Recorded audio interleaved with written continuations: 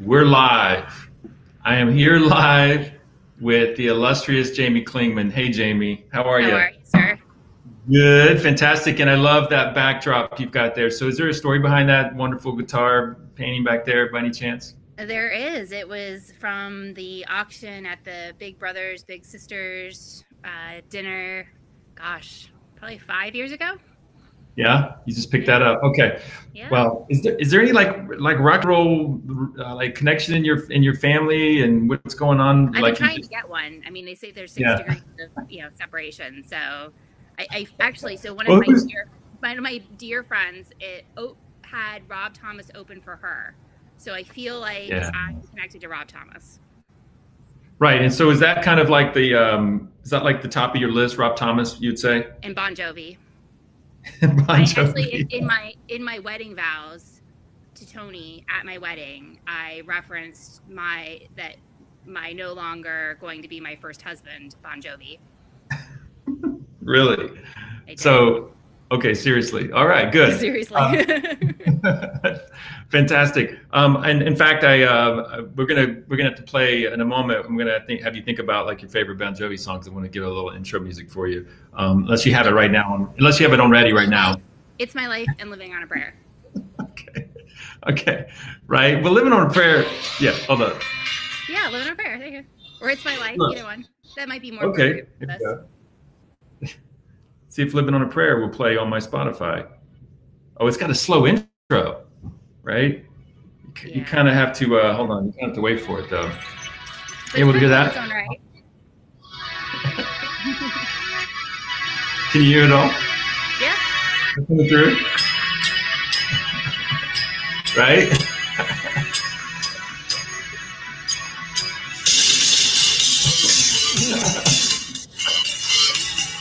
Right? Yeah. Good. That's a good start. That's a good start.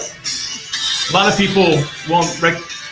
We're getting to be of a certain age, and so people may or may not. Hold on. Wait for that opening right there. Well, Are it you comes a calling little me later than I old? thought. You know, me, I'm a few years older than you Just a by few. actually quite a few. So I'm excited about this, and we've got a good number of people out checking this out. And you know what I like about this the most is you've got like this really cool story that we're going to get into, and it involves dead bodies that I wouldn't even give away to people in advance. I wanted to save it for this show, right? So we're definitely Yeah. we're gonna get into that. I want to start with a quick poll, and I wonder if folks out there will help me out with this. And let's see if we can throw out a quick poll here. Give me 1 second. And basically, okay, so got it. Close that. And okay, cool. And okay, cool. Close that. All right. Okay. And let's see. So the first thing is like, okay, how different do we think the economy will be when it comes back? So I've got a few choices here: about the same, not too different, about the same but different, and then very different but not the same. So that's the poll I'm going to ask folks to kind of kick in. And then when that voting's over, we'll be actually come back and we'll read the results of that, right? So let me just close that and get that started. And so, Jamie, also I want to kick this up also, which is basically my opening presentation, which is, and I didn't give you any heads up on this opening question, and it's basically how much is all of this changing us, right? How much is all of this changing us, right? Because Yeah. I think it actually is, and then the question is, how do we prosper in this new world that's coming? And I really do. I personally feel like this is quite a sea change, quite a shift in kind of who we all are and how we do what we do and how we think about what we think about. And I don't know if the even if the economy comes back roaring strong, I feel like that how we approach the world is going to be different. How we think about things are going to be different, and I think mostly in a good way. In terms of that, right? The just a lot of good things have come from it. Now, there's definitely rough times ahead and some tough times ahead. It could be worse than we expect, but either way, there's definitely a big change. So I want to get your thoughts on that a little later, and then I also want to jump into our sponsor. So we have a sponsor for this podcast, right? So this is a group called Executive Launch, and they specialize in helping executives, like corporate executives, folks that have risen the ranks in corporate, that are, always dreamed or thought about breaking out and starting their own company, right? So this is a group that helps people with turnkey, like business in a box type thing, helps an executive who's never really been in the startup world understand how to step out and typically probably start a company that's in the lane that they're so if they're an executive in a consumer packaged product company, or if they're an executive in a consulting company, or an executive in a law firm, or a CPA, or you name the industry, they typically will step out and start a company in their space. Not always, but definitely typically that. But they don't really, executives, the rules of rising the ranks in a corporate world are very different than rising the ranks in the startup world. Very, very different.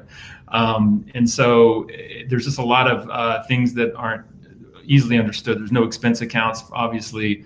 There's not nearly the resources around that you're used to having. There's a lot of a lot of psychological warfare that has to happen. I mean, I could go down the list that and I know very well, and so many startup and entrepreneur people that we work with. But executives don't always get that, and then they also don't always understand how hard it is to generate leads and generate customers. When you win a big company, a lot of things come to you that they just come to you as a larger company, right? And so when you start a new company, like nothing comes to you. It's pretty shocking, actually, how hard it is to generate those early first customers, right?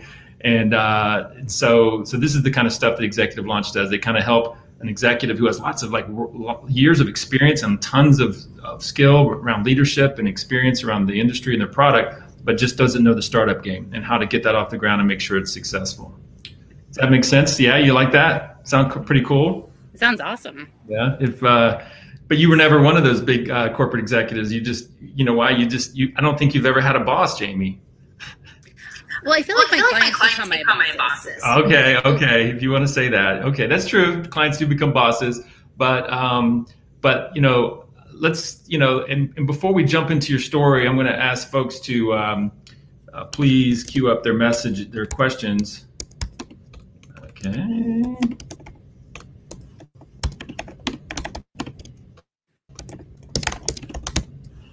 Okay. All right. So I'm going to ask people to queue up their questions already. So as we go, as soon as we get going, we can just read those and address them. I don't want us to have to go too far before we jump back into those questions. So let's jump into your story, Jamie. So you've spoken to my class now at University of South Florida at least twice. And so I know your story pretty well. And the first thing that comes to mind is that, you were this straight A, high school, middle school kid nerd, right? That just was, that was going to definitely be a doctor, lawyer, or something there around that. And it was really never a question for you growing up from your parents and yourself. It just was pretty automatic that that's what you're going to do. And you were a nerd, straight A kid all the way through to get into the best school you can get into and ultimately become a doctor or a lawyer or something along those lines. And you chose doctor. So you went pre-med. And so you got into, you went pre-med, you were in school, and you continued with your grades, and then you hit a little snag in med school. Why don't you share that with everybody? Well, so actually before med school, in pre-med, so you have the opportunity to do, there's like a pre-medical club, pre-med AMSA, and so I went to the University of Florida. Yes. And therefore had awesome opportunities and got to witness an autopsy. And I think I witnessed about 3 seconds of that autopsy, maybe less. and therefore realized that I was probably not really cut out to be in the medical field. And you were like 20 years old maybe at that time, 21? 20, yeah. About 20 years old? Yep. And so I think you just like blacked out, right? Yeah, pretty much. Yeah. It was, like on the floor. So that was kind of a good wake up call. I think we all have things that kind of shake us awake and make us evaluate what we're doing and the paths we're on. And certainly I don't have any complaints about where I sit today. So, I think. No, of course. But this is the way they work. Yeah. Out. To be fair, I passed out at the sight of blood, and that's no joke. Like I do not handle blood. Like I'm out, clink over. And there's a lot of stories that my friends and family know about me with that. It's real. But you put me in the room with a cadaver, and forget about it. Forget about it. So let me ask you this: did you get back on? Did you try again? I'm sure you at least tried it gets once or twice, or you were one and done. I was one and done. Like it really was one of those critical moments of this is definitely not for me. There, Wow. that has very rarely happened in my life. I can think of one other very specific time. So people from Tampa would I don't even know if this is still there, but there used to be this car racing place called Malibu Grand Prix, and you could get in these little like go-karts, and you put the big helmets on, and you're supposed to like drive them around the track. And I remember I was really young, and like probably like the youngest age they would let you do it. And Right. and so I remember sitting in the car, and they're like getting ready to say go, and I'm like, nope, I'm not doing this. Like, nope. I never went back. So it's very Right. rarely do I do that, but when it happens, it's clear. So how does a 21 year old kid, their whole life was leading up to this being a doctor thing, and all everything you were doing was gearing towards that. And you know when did it? So it hit you at that point. So you graduated, but really didn't have anywhere to go, right? Right. So what? So yeah, because I graduated in December, and so it was I would have had time to prepare. I think a lot of people do that. They schedule to prepare for applications and the MCAT and all of those things. I did take the GRE, assuming I would be going on to do something at some point. But it definitely was it was probably I moved home after I graduated, and probably wasn't an overly productive citizen for a month or two trying to figure out. I mean, it was one of those truly life changing decisions. Your whole trajectory changes. Right. So you were basically back home with mom and dad's house, and really had no plan. Really, everything was just kind of like Now everything what? had kind of evaporated in front of you, right? And so, Right. like, legitimately, before you get to your story, before you get to the trigger, the light bulb moment, or what did you legitimately think you were going to maybe go do? Just go get a job, or what were you legitimately thinking at that time? That was a few years ago, so I mean, you were a kid, but you were back home with mom and dad. But like, really, like, you're about to tell us this light bulb, like lightning bolt moment that's getting ready to happen. But were you just kind of like hanging out with your friends? I mean, surely you were thinking like, I'm gonna have to do something. And what's getting ready to happen was not on the list. right. I think that was probably the least prepared I have ever been, and hopefully ever will be for a change to happen. So, I think I looked at options. The internet was a thing, but not as much of a thing as it is now. So, I think I contemplated law school, or that probably wouldn't involve dead bodies. Um, I know what I wound up doing was definitely not on the list. If we put it that way. Right. Right. And so maybe tell us what happened there. So I had the opportunity to start a home care company. There were some family needs in there, and I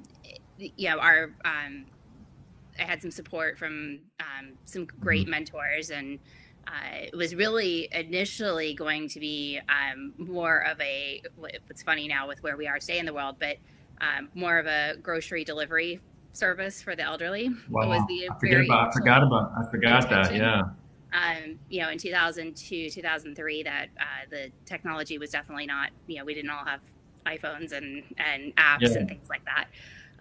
And so in building out the business plan, having a full homemaker companion type, non-medical service was a much better plan. And we were the first to offer 1 and 2 hours of service instead of 4 hours, which got us clients ahead, because I knew I didn't have a lot to offer. I was 22, 23 years old. There was no real reason why anybody should pick me over anyone else. So that's, how I tried to differentiate in that space. So it was this idea of bringing like people that were homebound that needed, that couldn't get out typically in a medical situation. Your business plan was to bring them like groceries and just other things they might need. yeah, light housekeeping, the laundry, Yeah. those kinds of things. And again, Yeah. That having was the watched original. those kind of services be provided, I knew that there was a significant gap in quality of those services being provided, and Yeah.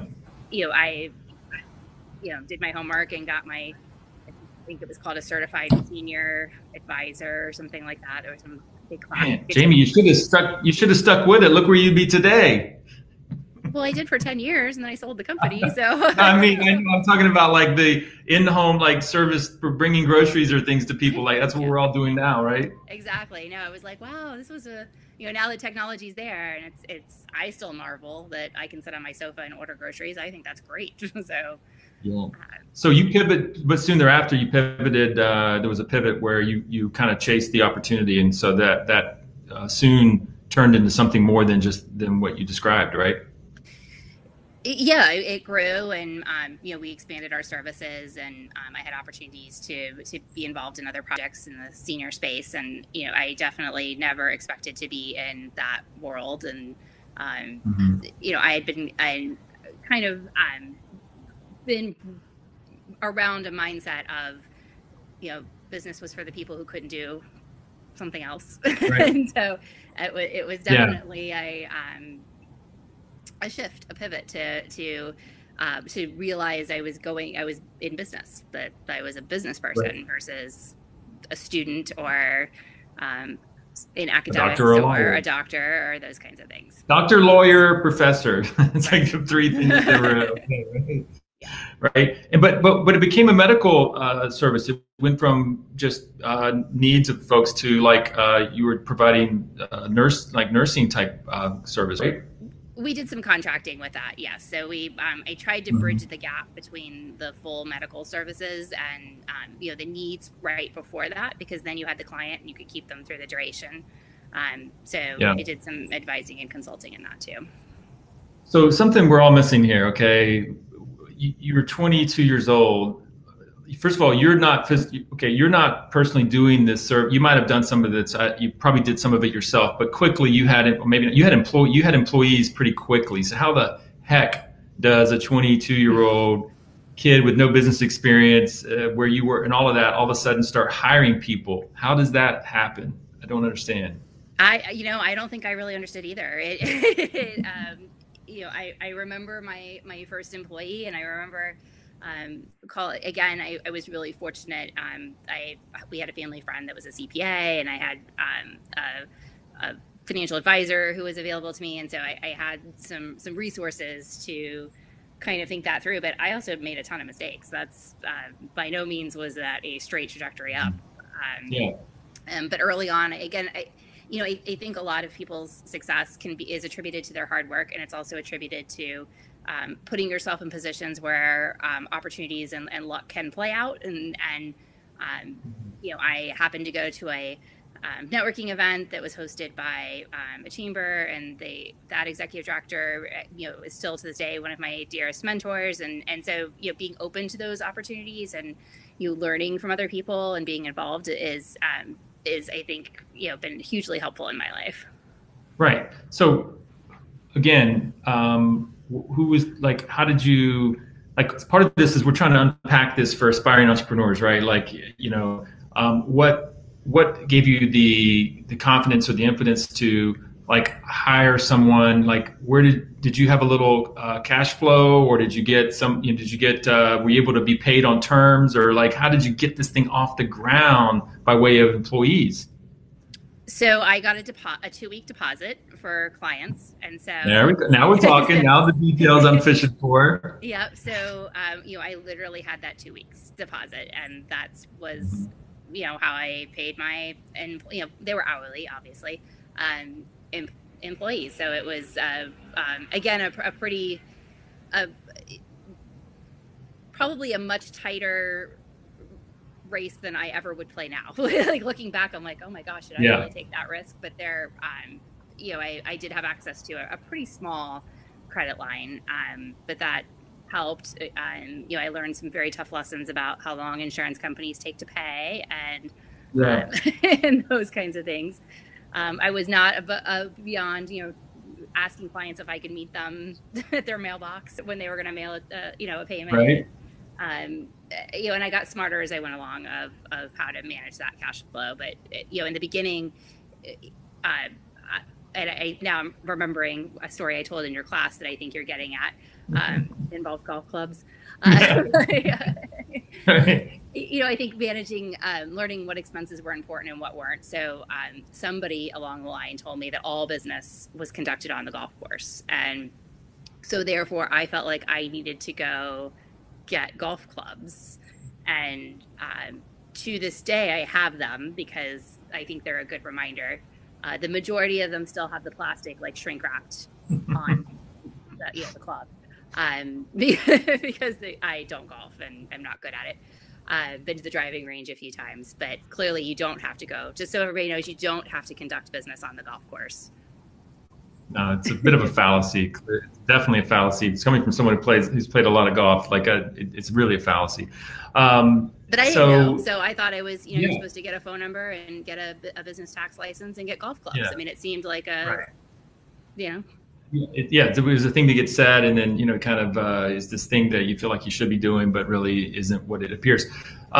So you started hiring. You were able to start hiring. It's amazing the risk you took right there. I think that's the coolest part of the story so far. Like how you rolled the dice on such you took a small amount of money and you were able to get an advance and you were able to make this thing happen. Were you keeping this from your parents? Like your parents must not. This is highly risky territory you're moving into immediately. Like, so where's this being broadcast? It's safe now, Jamie. It's safe. You can talk about this. I'm sorry, okay? Mom, in advance. No, really. How in the know were they? Because this was, this is payroll, this is people, this is, contracts, this is taxes, this is corporation. Like, what is going on? This is, especially when you were not really business was the last thing that you and your parents really wanted you to be involved in. So So were they aware? Were they aware of what you were doing in the early days, I guess? Yeah. Face says it all. Okay, so you build this. They were aware of the risk. I think they I got it right. What I was doing, but when you frame it that way, I'm not sure that they fully knew. Risk was there. But I will say, and I give them credit for this, that they. I made my own decisions with all of that. So they were not. I mean, they weren't. They had never needed to check to see if I did my homework or things like that. Yeah. So they weren't. If I said everything was okay, everything was okay. Got it. And totally. I just said everything was okay because you fake it till you make it. So yes. So things started kind of snowballing for you. The business kept growing and more and so forth. And at one point, you were telling me that you were young, but most everyone who worked for you was older than you, right? And that was a real challenge. Almost the whole time. Yeah. It was. I was several years in, probably 5 or 6 years in before I had somebody that was younger than me. Which again was my normal because I had not worked for anyone and didn't know. So it wasn't. Right. If that's all you know, that becomes your normal. So. Yeah, I got it. And so, all right. So, and just to keep this story going and further along. So, how many staff did you ultimately get this up to by the way of head count? 49. 49. Okay, 49. And then this other interesting thing. I want to say hi to somebody on Facebook Live real quick. Okay. So, and I figured out to do this on my iPhone because I tried the iPad before and it's like, right? Oh, yeah, so now I'm learning as I go. I learned as I go, so now I can do the phone, right? So here's what's interesting, and I think Hanan, who's on right now, I think she probably had the honor and privilege of being in the class when you last spoke. This story, I'm guessing. So Hanan, throw that in the comments if you were there when Jamie came to our class and shared this. So. I'm sorry, you have to hear it again. Yeah, no, that's okay. This big moment that came later, you had these 40 plus employees and you were looking to exit. At some point you were like, okay, I've been doing this like 10 years. I would love to do something different. I'm now, you're in your late 20s, whatever. Like, I'd love to do something different. And all of the stress and frustration of a business. You were successful, great, but you were like itching to something new, and so you're thinking you might sell the business. But then there was this big moment when you thought you could sell your business. Talk about that. Yeah, so I had a good friend tell me that I trusted her and was like, I've been doing this for, I think it was about 8 years at that point, and my entire adult life, and it's a lot of stress. There's anyone who owns a home care company or is in that space, I give a ton of credit to, because it is a very tough. You have minimum wage to just above minimum wage employees, and that has the challenges of trying to have a livable wage that you're providing, but being limited in insurance payouts per hour that you could charge. So even to break even could be very, very, very challenging. And while keeping everybody's interests in mind. And clients come and go for various reasons, and some of those include them dying. And so that's a new level of involvement on all sorts of levels. And so it just, there's a lot of emotional burden that you've been carrying year after year on both your employee side and on your customer side. Here you are 8 years in, you're like, I should, you're thinking now maybe a time to make a transition to something different. Yeah, I think I realized that I think we all have an amount to give, and I think some other doors were opening, and that was, providing some light into, maybe this isn't where I'm supposed to be forever. And so, I had a potential buyer, and that process was moving along, and what became really clear is that I had made a very critical mistake, which is I had made my business a lot about me. And so it wasn't so much the name of my company, it was because it's Jamie. And so everything had to run at you, everything touched you, everything ran through you, all decisions, like you were like the quarterback of everything, right? Correct. And so through that, it's a little heartbreaking to think you're selling and then not sell. But I hired a wonderful. Well, wait a minute. Let's be clear. You were told that you couldn't. Your business. Let's be real clear. Your business wasn't very sellable as long as it was so reliant on you. Correct. On all because your book of business in home care is not a large asset, because your clients leave one way or another. So right. It's the inflow, the leads that are lead sources that are of value. And I had no way of demonstrating that wasn't tied to me.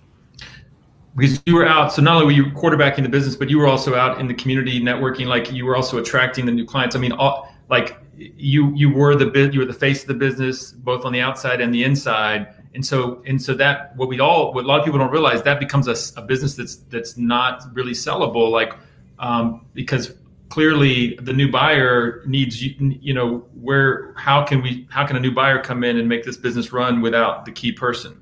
Right. Right. Absolutely. And that's something I have definitely carried forth and tell anyone who's starting a new business, depending on what it is, but it's especially a service-based, highly relational business.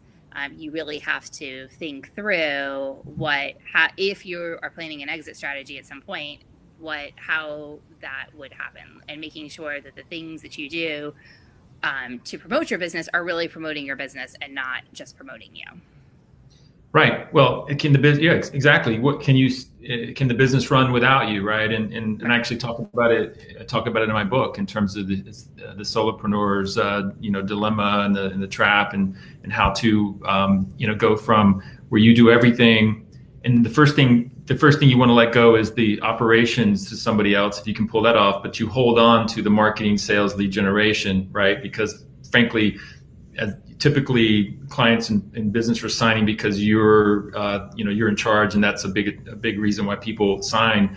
And then ultimately, can that owner eventually even separate from that, right? It's like 3 stages of separate. Like, can you separate from the operations, and then can you separate from the lead generation and the sales? And by the way, it's not a natural thing for an entrepreneur to do, or let's call it a business owner. It's not for a business owner. It's not natural, because let's be real. I'll say this: business owners, entrepreneurs are pretty, they're kind of super heroes a little bit. I hate to, I mean, I really mean that. Like, it's the nature of an entrepreneur, it's the nature of a business owner. They're not normal people. That's why everybody doesn't have a business or create a business. Not everybody's driven to do it. You're kind of a bit of a freak of nature, right? Like you say, no, really. I mean, like, so it's like you're drawn to, like, people are drawn to you. You're drawn to make things go smoothly. Your sense of ownership is off the chart. You make sure you obsess everything going right. You're obsessed with making people happy, and you just love all the moving trains and the parts. And that's just the nature, the disease of entrepreneurs, right? And business owners. It gets even worse when you actually get a little bit of success and you own the business and you're running it. It gets worse. That disease gets bigger. And it's not a bad thing, because frankly, the first few years of a business needs that, right? So that's the tricky part, is all of that's a good thing, but like X number of years down the road, when you've got a certain level of business built up, it becomes the opposite of a good thing. It starts to become not only an albatross for the owner, which can run into health issues and stress issues, but now all of a sudden you find out this terrible news that now that's the reason why you can't sell your business, right? All of a sudden, this thing that was the reason why the business was successful is the very reason why it can't be successful forward. It's just a real, it's something that's shocking to a lot of people. And I don't know that that's true across all sectors, but certainly in a service-based, highly relational yes industry, yes, absolutely. Yeah, and so that's what hit you. And so what did you do instead of just just kind of taking that message and kind of moving on and pounding sand? What did you do instead? I hired someone. Mm-hmm. So I, and it's a little bit different, or my experience at least was a little bit different than what you described in terms of that order. The big part was I needed to separate from my employees, as much as I also needed to separate the lead gen, and that's kind of connected together. So I hired someone who, she answered the phones when the phones rang, and so the first person they talked to was not me. They got to know her as the office manager, coordinator, right. The person who could make things happen, instead of it being, all of a sudden most of my clients didn't have my cell phone number and weren't texting me at all hours, and all of those, I was brought in if there was an issue, but it was, less of that. And I spent more time pushing the company forward into the community so that those leads were going to the main line and not to my cell phone and those. Right. So you transitioned operational, and you focused on business development, right? Right. And so that's but removing me in stage that. So it not being my name right. in that, for sure. Right. And so you did all of that. And how many years did it take before you could circle back and have this business saleable? It's sold in almost 3 years from that point. So it was probably 2.5 years to when we relisted it. Right. And what was that like when that finalized? I mean, what kind of a party did you have, or like, you should have a party, right? No, because I'm weird and unusual, like we've talked about, probably like you are. So no, I was really lost. Like the day we closed, I was really sick, like really, really, really sick. But I remember going to my best friends worked at the bank that I banked at. So I remember going and sitting at the bank waiting for the wire to come in, and the wire came in and it was like, okay. And I went home, and it was the next morning when I woke up, and my phone didn't have any messages, and there weren't, I wasn't calling the office administrator to find out what was going on for the day, or there weren't any tasks to do. So you didn't really have a plan. Much. It doesn't sound like you had a real, anything to slide or move into. You kind of pushed that. You did? Okay. So I had gotten my real estate license during the time I had my home care company, because I had been passing leads because my clients would leave their homes one way or another. And in Florida, you need to have your license to get a referral fee or a commission. So I had done that. I never had any intention of actually doing real estate, but that became, I figured that would be a temporary, I could do some deals and, right. not totally drain all of my savings at one point, at one time. Yep. or proceeds from the sale. And by the way, there's a question here. Carl's got a question for us. Hey, Jamie, were you a micromanager in your business? For a long time. Well, yes and no. So, when you have and by the way, I think a micromanager, like I said earlier, can be a really good thing early on, and then it becomes not a good thing anyway. Well, and so, so the nature of our business was the employees were going to people's homes. So I was not a micromanager, and that I had no visual contact over them. I had to put a lot of trust in whoever was going in, because I wasn't obviously in there. We weren't in a big office or, those kinds of things.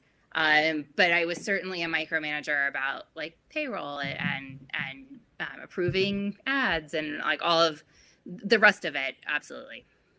Okay. And so, okay, you sold the business. You said you were a little bit lost though, right? So, I'm not, it's this big freedom, but with that comes, I guess I'll do real estate for a while, or, there wasn't selling your business is such a process, or was such a process for me that, I think I really just wanted to sleep for like a day or two. Was there like some separation anxiety after that a little bit? Just like, because it's one thing to be needed. It's like, to be needed is kind of a thing. And then you think that it's adding to your stress, but then as soon as you're not needed, it's like, whoa, like that's gotta, right? Yeah, that absolutely. That was my identity. It had been my baby. I had started when I was 21.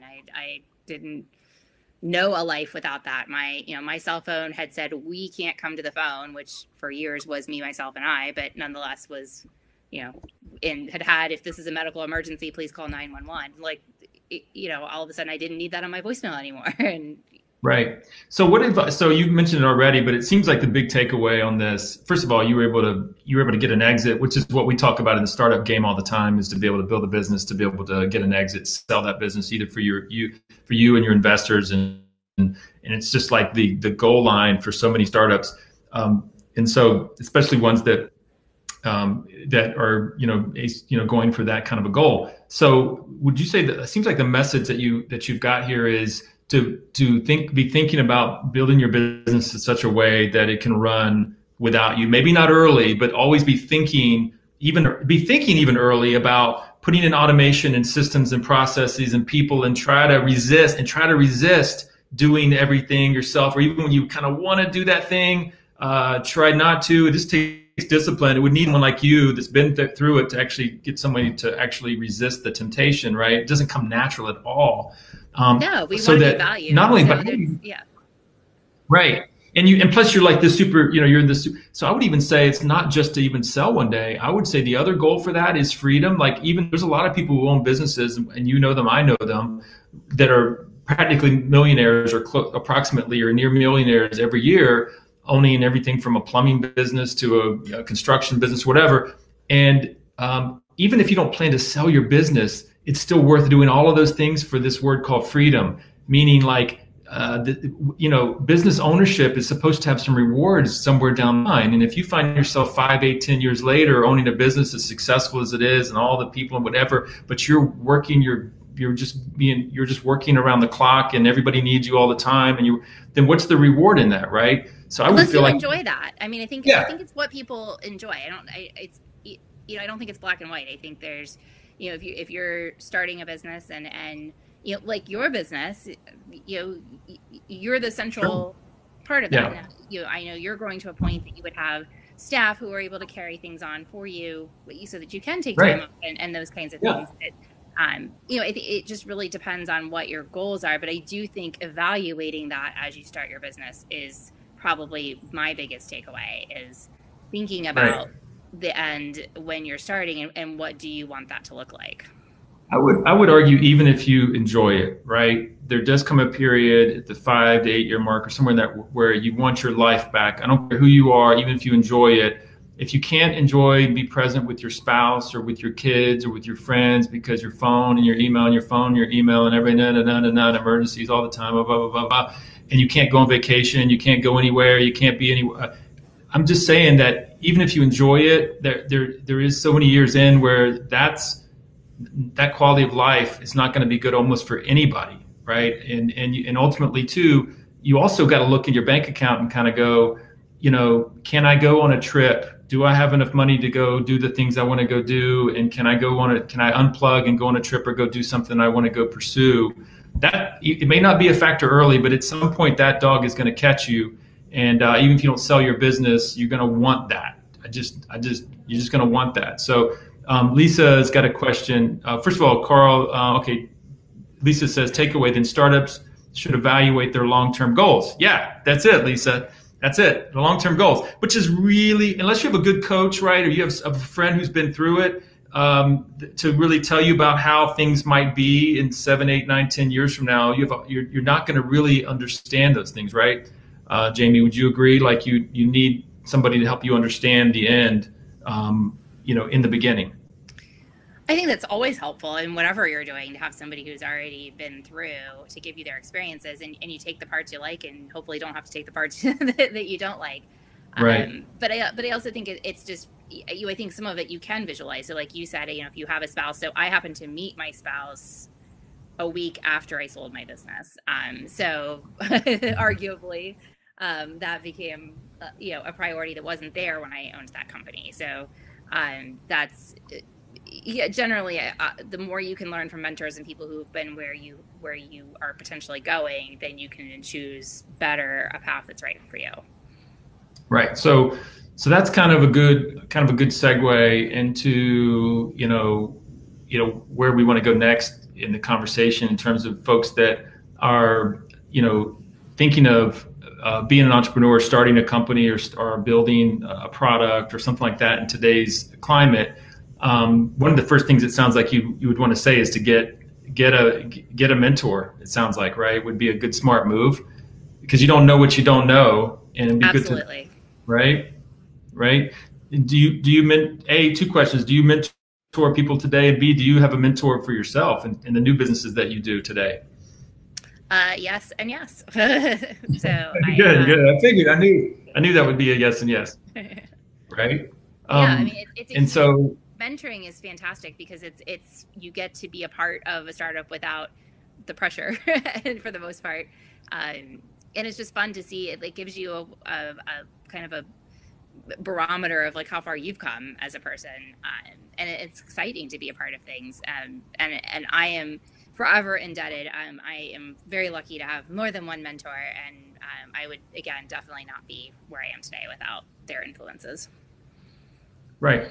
So after you took that break, you sold your company and you started some new ventures. What was the first thing you started other than you did the real estate thing? Was that kind of the first major thing that you pursued? Yeah, that was, I never really thought about doing real estate. I had lots of friends who were realtors. I didn't really understand that space a whole lot.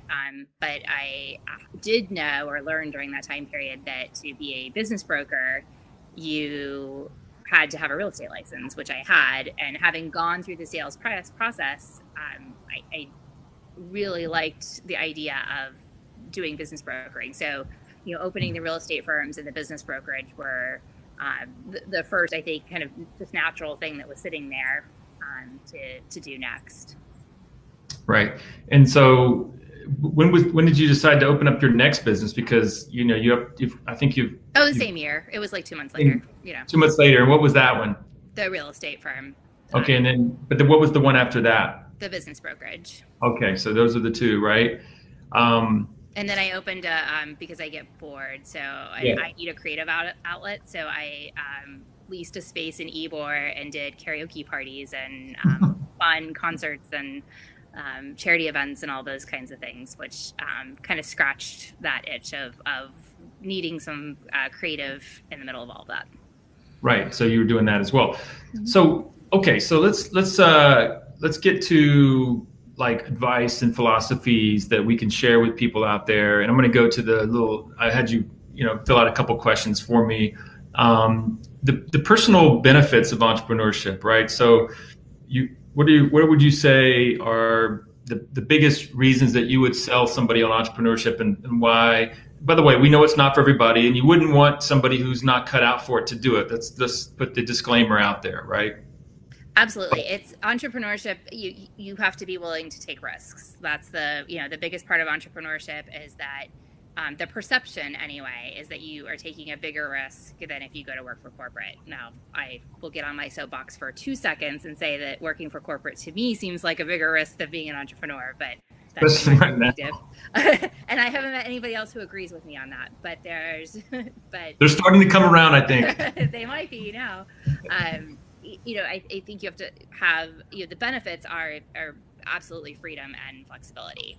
Freedom to pursue what you want, to think how you want, to develop company culture and be able to represent who you are, versus having to fit into a box right. in most corporate settings.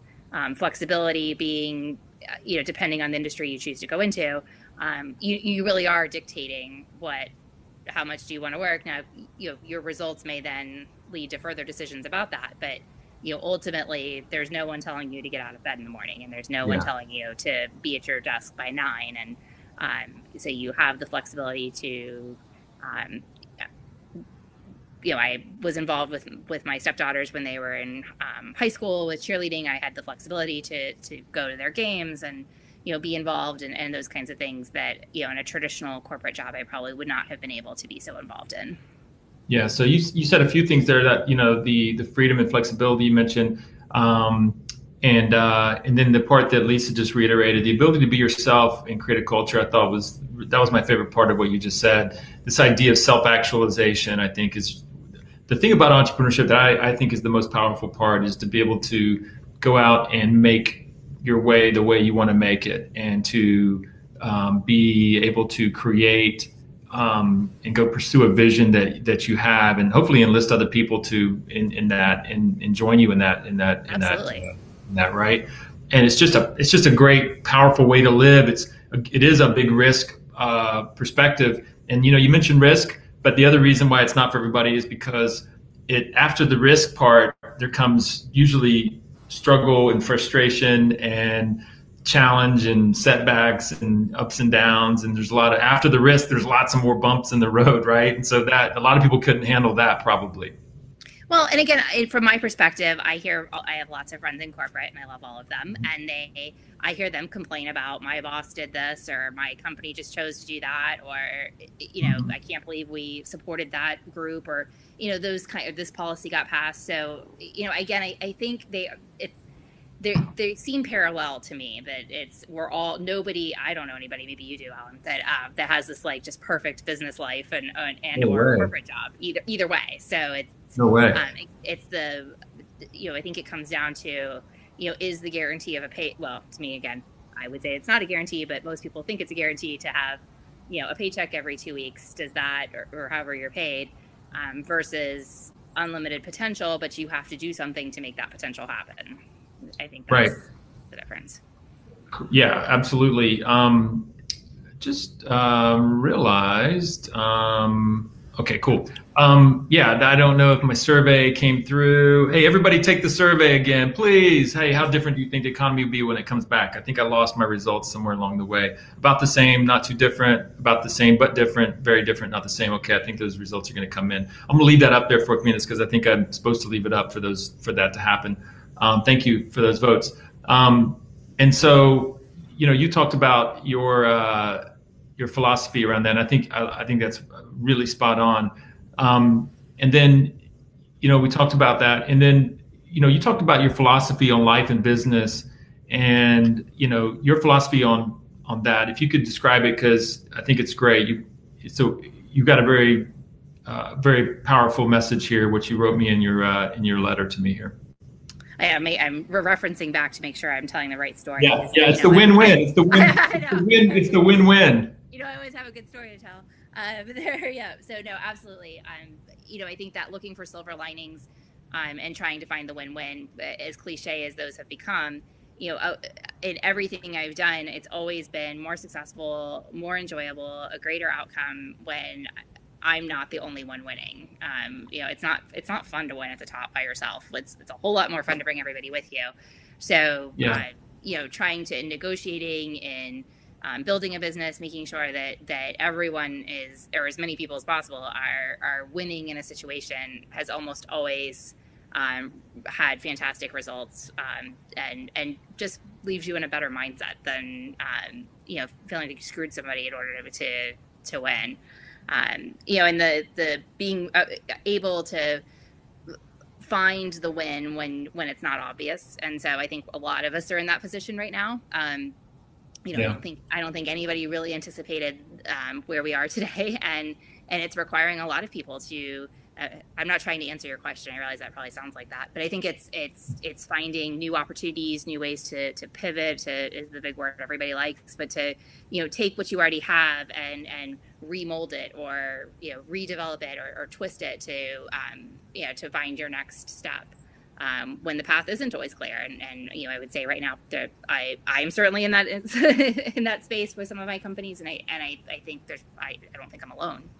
No, I don't think you are. And that's a good segue into advice, right? Advice that we would give people today that are, either having already lost their job, fear they might be soon losing their job, or just generally very anxious about this economy. Like, what advice would, and I'm sure you've got those friends in your life right now. So what advice, when they come to you, what advice do you want to give them?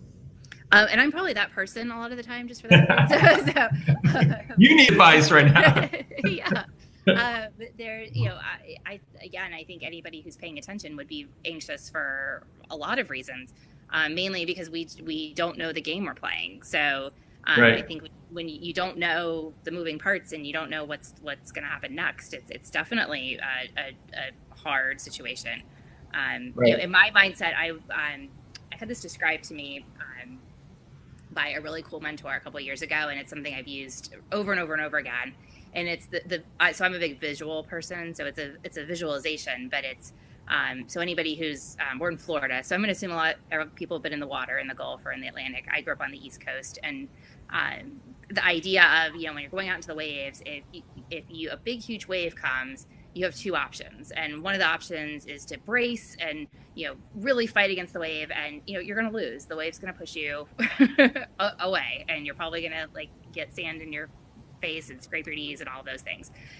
Or you can duck under the wave and just wait a moment and then come up for air and reassess where you're at. And you may have moved a little bit, you may not have moved at all, but you didn't go tumbling deeply off into somewhere you didn't want to be. And so that's when things get hard and we're not sure of the game we're playing or what move to make next. I think what I've learned is to pause and let the wave crash over me, duck under, and then pop back up and go, okay, this is what I have, and this is what I have to work with, and this is what I'm going to do next. Right. So I'm going to, again, pause for anybody that wants to throw a question out for myself or Jamie that we've got out there listening that might want some kind of to bounce some ideas off of us or get some advice on anything they're thinking about. I'm glad Lisa's on. I happen to know that Lisa is actually and she's doing some amazing startup work right now, and I'm really she's loving everything you're saying. So I think it's really cool that she's on today. But Tiger said, Cal has a question. Cal, do you want to let me okay, Lisa registered her business yesterday. Oh, so awesome. Yeah. She's not messing around. I can't wait to tell you more about Lisa. So Cal is curious about the fact that you serve on boards, right? And he says you serve on the board of directors, Institute of Economic Evolution, deals with contemporary challenges. In your experience, have you had to deal with BCP, business continuity planning, of which pandemic planning is a subset? I think it is part of the responsibility of corporate boards. Did you come across this topic in your board meetings? So first of all, Jamie, you're always on a couple boards at all times. So this is a great question for you. I know, that's a good question. It's a tough one. Cal, he's always, every time he always throws these tough balls out there. Yeah. No, I appreciate it. So I am on the board of a large social services organization in Tampa, and I will say that I don't know if we were using the words pandemic, but we were definitely have included in strategies from way back, what happens if everything changes? I think in Florida, it's usually hurricanes that we're more prepared for. But, I don't recall, and it probably makes me a bad board member if they have talked about it prior to, January. The Institute for Economic Evolution, I absolutely, that topic has become much more to the forefront. I think we were as focused on, sorry if you can hear my dog shaking. I think we've been really focused on contemporary issues in the current. And so prior to January, they were talking more about healthcare, education. How do we ensure that the big goal of that organization is to define human capital so that, we don't have a currency for the value of human beings in terms of stay-at-home moms, for example, are a zero to most economists. And so how do we define what that value is so that it doesn't seem like, oh, she was a stay-at-home mom because she couldn't do anything else, where that's a very admirable and honorable job, but we don't have a way of showing, monetizing it, but also, truly showing that value. So again, in that situation too, I don't know that prior to December or January, we were necessarily using the word pandemic, but I think everyone going forward probably will. Yeah. So business continuity really is just, like you said, but yeah, hurricanes have been on the list for sure for a long time, but this idea now of a virus or other things. I mean, all of these things that we've read about in the past that could happen, whether it be our water supply or food supply or now this virus, like I think this is a wake-up call for all of us to go, because if you think about it, those are all things that we just have never seen, so we just don't imagine that it could happen. And then all of a sudden, like this happens and it feels real. Right. I mean, I know I've been a part of conversations about what if the electrical grid was hacked and or internet goes down, which, has happened in, periods of time. Like I know there was last year, I can't remember when it was, when like all of Amazon's servers all went, everything ever tied to Amazon went down. And then you realize everything's tied to Amazon. So it's like 7 minutes. Right. But everybody lost their minds for that 7 minutes. So I think it's, for better or for worse, I had not personally been involved in a pandemic specific conversation. Well, you will now. I have been involved in many of them since definitely February. Yes. Yeah. Okay. So by the way, I just love that Lisa's on here because, she is working on launching her virtual assistant EA business. Yeah, and she's awesome. I've had several calls with her, and she's helping me with my business. She's amazing, and she's worked for some really big executives in her career, and so she's working on that. And Lisa, what a great industry to be going into. Like, yeah, and so Lisa, if you're up for the microphone, I would love for you to describe this audit thing. I know you're not necessarily ready for that. Just say yes for audio in your message box there. I'll just turn on your microphone only. But I'd love for you to describe like the audit component that you really are the most excited about, right? Because everybody knows what executive virtual assistance is, and even office organization. But you had like a special twist on it. So if you're okay with audio, let's give it a shot. Because just say okay audio in the text box, and I'll turn on your microphone. I know you weren't ready for that. We won't do the video. We're not ready for that, but audio maybe. But she knows you, Alan, so she's probably. Yeah, she does. Okay, she says, look at that. Okay, audio right there. Let's give me 1 second, and there we go. There's Lisa, and I'm unlocking the microphone. There might be a little bit of a lag, Lisa, but go ahead and give it a shot. Let's see if we can hear you now. There's usually like a little bit of a 20-second lag or something like that. Lisa, are you out there? Hey, Lisa, let's give it a shot. Does she have to turn hers on too from her side? Yeah. No, I think I just unlocked her mic. It should just work. Lisa, are you there? Yes, I am. Hey, I knew that lag is like almost 30 seconds. It's crazy. Hi, Alan. Hi, Jamie. Hi. What do you want me to talk about, Alan? No, just good. Like describe what you're trying to build with your new business. Okay, so executive virtual assistants and office organizing. And the virtual assistant makes a lot of sense right now because everybody's virtual. And I think most people know what that is as far as assisting people from my home office. I'm really passionate about office organizing, and so I've come up with a little twist to do sort of a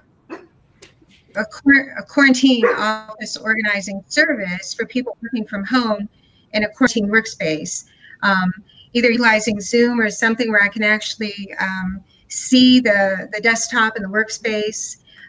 Or I also thought I could talk by phone and have clients send in pictures, photos of the office, so I could utilize it that I could consult with them that way.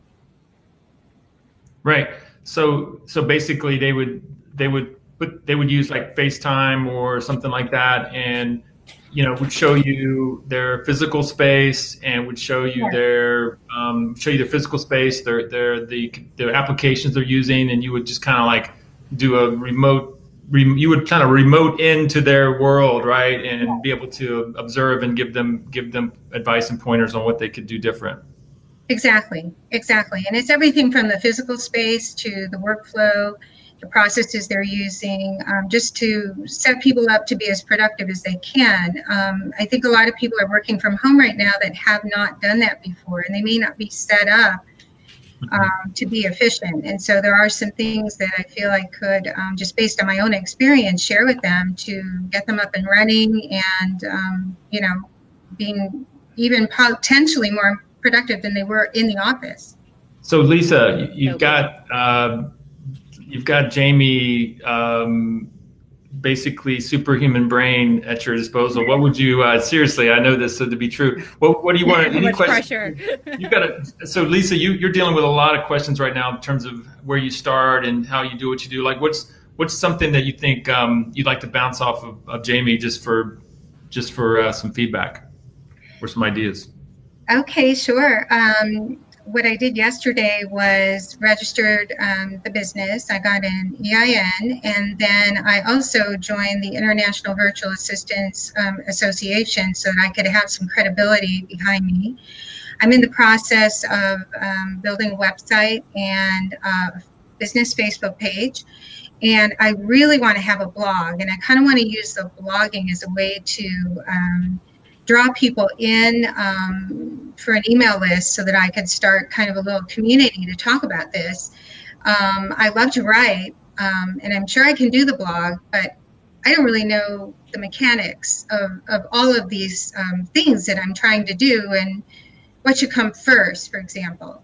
And I'm just really at the very beginning. So anything you could help and, with kind of next steps as far as priorities would be great. Well, it sounds like you've done a lot. So you may feel like you're at the beginning, but you're certainly ahead of everyone who hasn't done all of those things. So congratulations, because I think taking the first steps is the hardest part. Like, I think a lot of us have ideas in our head, but really like taking that step is such a big step. And I don't know that I always recognize it myself. So I'm assuming other people also don't recognize that. So very much congratulations. I think you picked a fantastic. Thank you. I've worked for executives and other people, and yesterday was funny. It was Administrative Professionals Day, so I celebrated myself by basically ditching the office and creating my own business, and I feel really accomplished about that. You should. That's awesome. And now I'm kind of like the next day after, I'm like, okay, now what?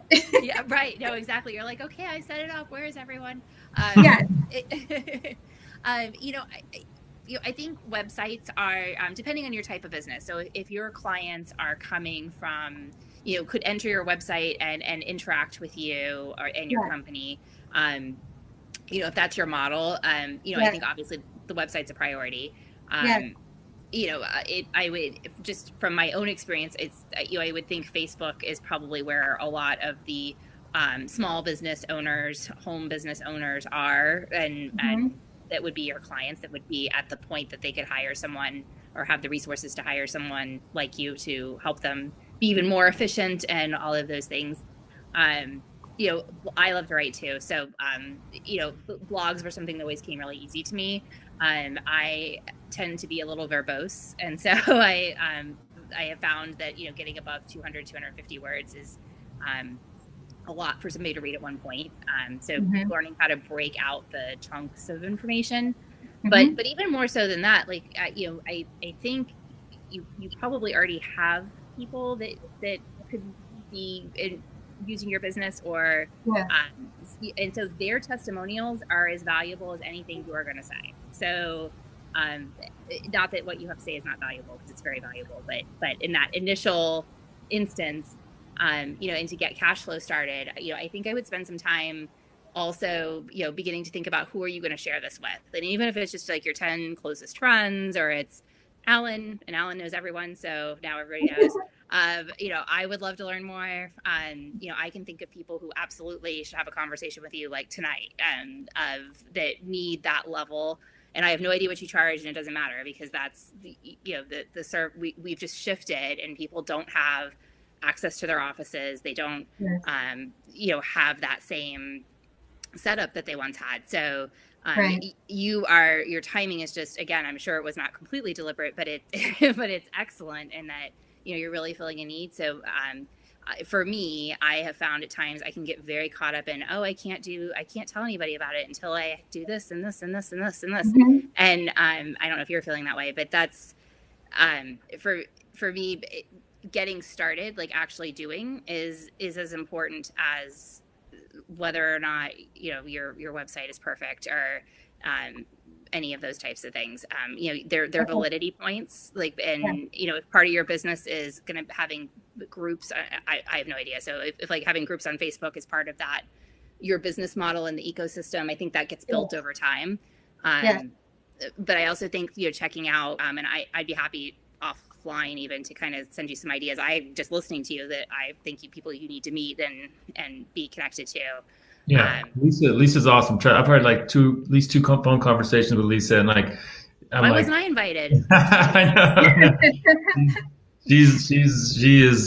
Her game is strong. That's all I'll tell you. It sounds like it. I'm super excited for you. Thank you so much. I appreciate that. I like that. I like that idea. What I did want to do was yes, go to my network and start approaching them. And I actually did start to put some calls together for the next few days. I have one tomorrow. Good. With people who are connected and who know me and my work and my history and my whole MO, to say, do you need help? Or do you know someone who has help? And my thought is, yes, that I can send out a link to my website or a Facebook page or a group on Facebook and just start getting people to share this around. I actually went into my LinkedIn profile today. Alan, you'll have to take a look at it, or Jamie too. And I feel like that was another really big move that I made, because where I actually announced, in a way, without saying anything, I just changed my title to Executive Virtual Assistant and Office Organizer, and I put down my business as my current employer. And it looks like I've been in business a month, even though I just did it yesterday. And what's super funny is that my 80-year-old mom is here with me. She actually came to visit me, and then she got stuck because of COVID. Her doctors wouldn't let her fly back. And so she is still working at 80. She's a nurse, and she does assessments for insurance companies. So guess who's been her assistant while she's been here? That is me. So I actually, Jamie, I'm going to ask her to do a testimonial for me, and I'm going to plot that on my website. Absolutely. That whole, you know, the whole fake it till you make it thing is, you know, you shouldn't lie, obviously, but there's, you know, I would imagine you probably have helped people already, even in addition to your mom, over time. And so, you know, just asking them like, hey, was this helpful? You know, could you speak to what the outcome was from whatever it is you told them? And that's, you know, that's what builds your reputation as much as anything. It's true. And now you're getting me thinking about that, because I helped a friend about a month ago do her office, because she did start working from home. But this was before, you know, it's when we could still travel around. It's maybe 2 months ago, actually. She's like, Lisa, you got to come over and help me. Well, it's funny. She's paperless. She works for an insurance company. she didn't need a whole lot of help, but just a few things that I gave her set her up for like this office that she loves working in now. And now she is working from home 5 days a week. So I can use her as a testimonial as well. Would you do, in the paperless world, which I am also mostly in that paperless space, but I have to tell you, like my downloads folder is like the inbox on your desk. And so it's like, I would need somebody a lot of times to like screen share or log into my computer and like clean it up for me, like put everything in the folders it goes in. I don't know if you were planning on that being part of your service, but that would be a like huge help in the paperless space. It's not necessarily the physical nature of the office, but my entire office is on my laptop. So, and in the cloud, wherever that is. So they're, I don't know. So being able to help organize Google folders and those kinds of things, that would be, are you available tonight? Right. Hey, Lisa, I was going to suggest that you put your email address in the chat box for anybody else. There's a good number of people here on the call, and they might be impressed with you tonight and want to reach out to you. Sure. Thank you. Absolutely. Yeah, Jeannie, I was thinking of a digital workspace audit. That was kind of a second piece of it. And I think naturally in categories, right? So that's what I do when, people have that one folder, like you said. So we have to separate that out in categories, clearly label the folders, and then place the appropriate items in them. And that's actually something I like to do. So I'd be happy to help with that. I'm like, if once a month you could just go in and it'll take you a lot to get through. But then like to keep up maintenance wise, to me, that's almost like having a bookkeeper, like they download your bank statements and update your QuickBooks or things like that. Like it's almost like that. And I can almost imagine, Lisa, like you mentioned, the audit thing. In today's world, what we're doing right now, I can almost imagine me getting on like a Zoom, or anybody just getting on a Zoom, where instead of a really tight agenda where we got to be really, really, like I just put you on while I rummage through my stuff and talk through my screens, and just kind of unstructured, and it's like conversational, like I've got, we can relax and I can talk about my frustration with my Google folders, or I can talk about over here, and there's no pressure, time pressure. Like if you could just, like if we had like an hour where I could just like complain to you about my challenges and problems, and that's the fodder you need. That's what you want, right? You want someone to like start telling you what they're all frustrated with their space and their organization, their files. But like, I think that kind of unstructured, you might want to just think about that as an idea that, hey, all I ask is that you just put me on and start talking about what you're doing and how you're doing it, and that's going to things are going to fall out of that casually, especially if it's in an unstructured way. Just an idea. Absolutely. I love that, because otherwise, I've created kind of a needs assessment type thing where I do have some structured questions that I can ask. But you're right, because people will just sort of probably unload with, well, this is what is my challenge. And then kind of my MO is to really be a listener. I take like great notes and just try to figure out basically a customized solution to help that person. I've done organizing before, and it's basically, there's not a right or a wrong way. What you try to do is find out what works for that person, the way they think, the way they work, and then you create that system for them. It may not work for you, it may not work for someone else, but that's where you get the best results, I think. And also, in that digital space, I started to think about a lot of things I could do. I know that the Zoom meetings, for example, are recorded, but still there's going to be a lot of things that come up in a Zoom meeting that could be follow-ups or action items. So why not send the recording to me, for example, and I can take notes, kind of write that, type it out, send it back to you. There's a lot of things that I think when you're a solopreneur, especially, right, they're all just piling up and you just don't have the time to address all of those things, but somebody else can help you do that. And then that should help free up your time and move forward and do the things that stimulate your revenues and profits and the growth that you need for your business. So that's my MO. Absolutely. It's great. I love it. And I just want to reiterate this idea of companionship, like especially for solopreneurs and entrepreneurs, like this idea of companionship is very powerful, to be able to like just Yes. just talk through things, and almost like, almost like, and we're doing this now with our instant meetings with Zoom, like this idea of like press to talk to me now, and like it's in other words, instead of forcing me to like do a bunch of homework and a bunch of prep, like I can just Yes. I can just talk to you in my moment of frustration, or like within an hour of when I'm frustrated, when it's still fresh. So it's For just, sure. For it's sure. kind And that whole thing too, it is very isolating, I think, I think everybody is probably feeling isolated. And you already feel isolated when you're a solopreneur or a homepreneur. And yeah, I would envision myself to be somebody on the other side, like, I'm here for you, and I can help you, and this will be okay, and we'll help you move forward. And in some cases, I feel that working from home, actually, people can be more productive potentially than they were in the office.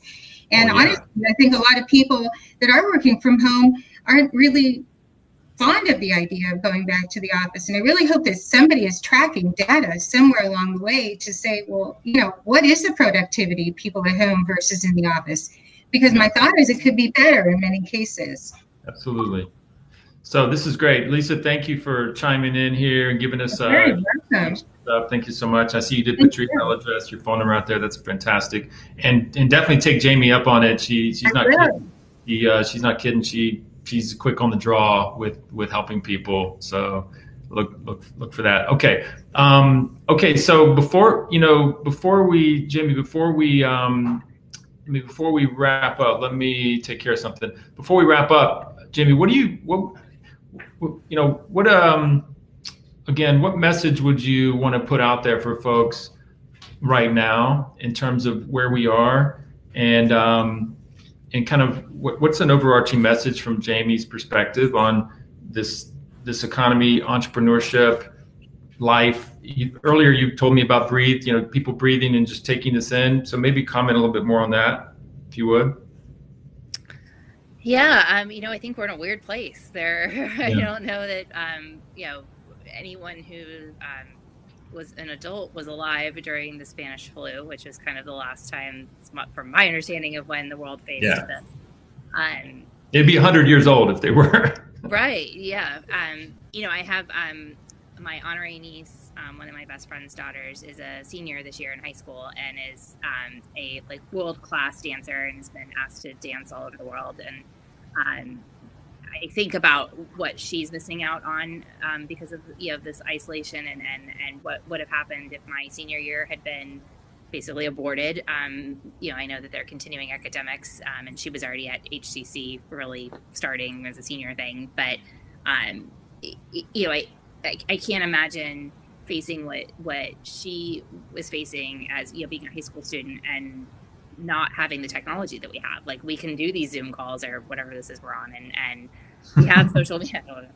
We have social media, and we have we're more connected than we ever have been in some ways.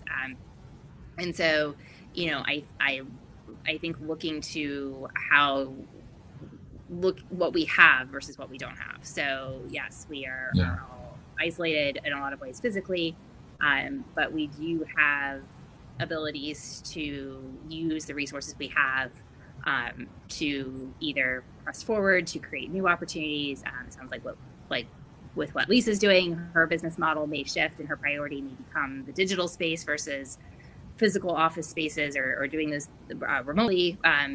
Her actual model may change a little bit, but she's continuing forth in what her ultimate mission was. And so I think that that's something we can all take from and look forward to, just as my honorary niece is going to go on to college, and whether that she's here until college actually starts or she gets to go, her trajectory may have changed a little bit, but she's still continuing her path. And I think that's what we all have. The same as when I decided not to go to medical school. It was I still had resources, and there were still things to do, and there were still things that needed to be done, and somebody needed to do them. So it's, you could take it as an opportunity to be enlightened in whatever that looks like. If you're in a position where you've been laid off from your job, and this may be a time to kind of gather thoughts on what you want to do next, and take whatever actions you need to do to be prepared to do that. For those who are able to still work, your responsibilities may have changed some, and So I think Yeah. being adaptable and not seeing it as much as possible, seeing this as an opportunity versus a loss is just a perspective change. Right. That we can choose to be hurt by this, and I certainly have my days where I'm like, oh my gosh, what is happening? And I personally lost people to COVID, so that's not something that you just get over, and all those things. But where we can, finding the silver linings is, I really think how we're going to come out of this, and hopefully the whole world becomes better than a better version of itself. Right. So the three businesses that you have today, which ones, would you think that you would give a couple paths for folks that would like to do? Like, you've got the real estate thing, you've got the publishing thing, right? So talk about those in terms of like what you could potentially help somebody with out there right now. You could personally help somebody step into those spaces if they wanted to. And now might be a good time for someone to pursue one of those. Absolutely. So I'm super excited about the publishing company. And actually that my honorary niece is working on a book about being a teenage, very successful dancer, and what that takes, and what you're giving up, and what the, how to navigate that system, and the mental of, she has people telling her she's too thin and she's too fat and she's too whatever, and all of those things. And so she's writing a booklet on that. And so I'm super excited to help her. I love to write, so I had written several on different topics, and I realized I'm not alone in that. I think we all have a lot to share, and I know, Alan, you're the rock star and wrote a big, huge book, but they're hold on, sitting right here. It's happening to be. There we go. I know you. Sitting right next to me. I waited to the last 2 minutes when everybody's trailing off to plug my book. That's what I'm terrible. I'm a terrible marketer. If you haven't read Alan's book, it's awesome. I'm a terrible marketer. Don't follow my lead. No, well, you're a natural marketer, so people naturally want to read it versus you shoving it down their throat, and now they're like, "Oh, I had to read that because." He's got a book. Oh, wow. So I think it's called mystery marketing. My next book is called Mystery Marketing. You don't talk about what you're doing, and you just hope that people. No, it's bad. Anyway, carry on. Well, and so the beginning of the publishing company was to publish white labeled booklets that would let people get their information out, not have to commit to writing, around 6,000-7,000 words versus writing, how long yours is probably 15,000, 20,000 words, and to have as a collateral to, instead of leaving a pen or leaving a mug or things like that, you're actually leaving a booklet. So it's your company's information and all those things. That's kind of, people do have time to share what's in their head at this point. So whether that's, us helping them or they're writing it or whatever, that's, I think something that you don't always have the time to do or can prioritize, but it seems like a really cool way kind of adapting to taking your information and presenting it in a new way. Yeah, got it. So in short, like this idea that this is an opportunity to make a change. So someone could go get their real estate license, even though, it's a little bit, so you can't sit for the state test right now is the problem. So you can take the class, and I have a fantastic link if anybody wants it. So it's really great online. But unfortunately, the state, they just opened it, but they're doing, like, you can't get close to other people and whatever. So like they're booked to like September. So but yes, absolutely. You could do preparation for all of those things. Yes. So then maybe publish. Okay. So back to publishing. So what could be like someone who, like, what's a money-making idea or money-making opportunity for someone to publish? Just maybe be more specific about how somebody could make money writing something. Absolutely. So, there's always, I think there's businesses for whom the owner is not a writer or doesn't enjoy writing, and so they need content. I think that's a huge thing. There's a lot of content producers in the social media space, obviously, and that's a very popular thing. But I don't think there's as many producing kind of in that middle ground of a little bit more than a 250 word post, but not a novel. That in between. But so I think there's definitely opportunities in that. There, in terms of if somebody has their own method, technique, system, all of those kinds of things, that's what a booklet length is perfect for is, it's not a, and I love Tim Ferriss, but his books are really long and they take a long time to to get through. Yeah. So it's that shorter, more digestible thing. And again, in my head, it's used as a instead of buying pens or things like that, it's a collateral. So would your group certainly sell it on Amazon and your website and all that kind of stuff? So would your company like help ghostwrite that and pull it together into something? Okay, and then we just put it on Amazon, or is there other ways to like get buyers? Like how would I sell thousands of copies outside of just sticking it on Amazon? Well, so like Grant Cardone does this a lot. He's a big real estate investing guru, and my brother like worships the ground he walks on. But he has the usual sources for reading material, Kindle and Audible if you do the audiobook, those kinds of things. I think it's also a really great, again, marketing tool versus spending credibility on credibility, speaking opportunities, those kinds of things. It's a I think it can lead to a lot of opportunities.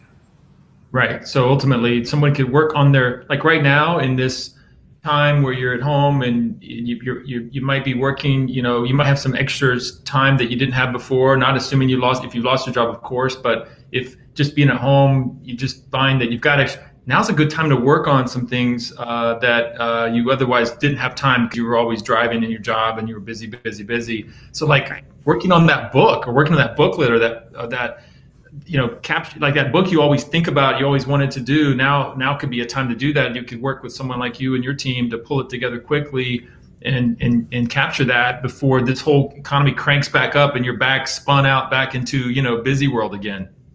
Yeah, it's designed to be collateral, so it's really a booklet length, a quarter page kind of size, fits in a purse, business card, not a little bigger, eighth of a page, I guess is business card, but a smaller, 50 page quarter sized booklet is really a nice size for somebody. They get a lasting impression of who you are and what your thoughts are and all of those kinds of things.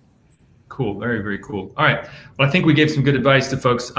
We're getting up to the end here. We're going to wrap up. So, well, thank you very much for the opportunity, Alan. You're always very humble, but you've certainly done some incredible things, and I think this style of is this called a podcast when they're doing video? Yeah. I don't know. It's like a live. I'm calling it a live podcast, but sometimes I call it a webcast. But it's a live podcast. Well, whatever it is, it's a really I feel very fortunate that you thought that I would be okay on it, and I'm absolutely an honor to be someone who knows you, because I think you're doing a lot for a lot of people. Well, thanks. I'm taking this is a big experiment for me, right? That's one of the things entrepreneurs should always be doing is experimenting, and just making the connection with Lisa tonight was worth it, and for you and for her. And then ultimately we put it on. I'm excited to be Lisa's friend and also have her help. Yes. Right. Lisa doesn't know, like I'm her new best friend. You're going to be glad. You're going to be glad because she's amazing. And then we put it on YouTube and try to, help others down the stretch watching this. But ultimately, I did this live. Really, the plan was not to be live. It's because of this economic crisis we're in. I just felt like, hey, we got to get out there and open the lines and take questions and try to help people in real time as quickly as we can. And that's what kind of spurred this whole thing a few weeks ago. We'll see how long I keep it live. I don't know. I'm booked through May, but we'll see if in June, if I'm still doing it live. It's a different animal, right? Live is a different animal, versus like, recording it, not under pressure, Right. You can't go back and be like, wait, change that. No, don't. Right. It's just live, right? Yeah. Getting you in trouble with your parents, everything. I'm just like. Okay, you need to add to your list, like topics we are not allowed to talk about. Right. I got to get this game down better. But Jamie, it's been a pleasure. It's been an honor. We were right on the mark for the 8:30 mark, and this will be on YouTube tomorrow, and I'll send you a link to it. Thanks everybody for participating and listening in, and until next time, Jamie. Thank you. Thank you. Have a good night. You too. Okay. Bye. How do I hang up? I'll let you.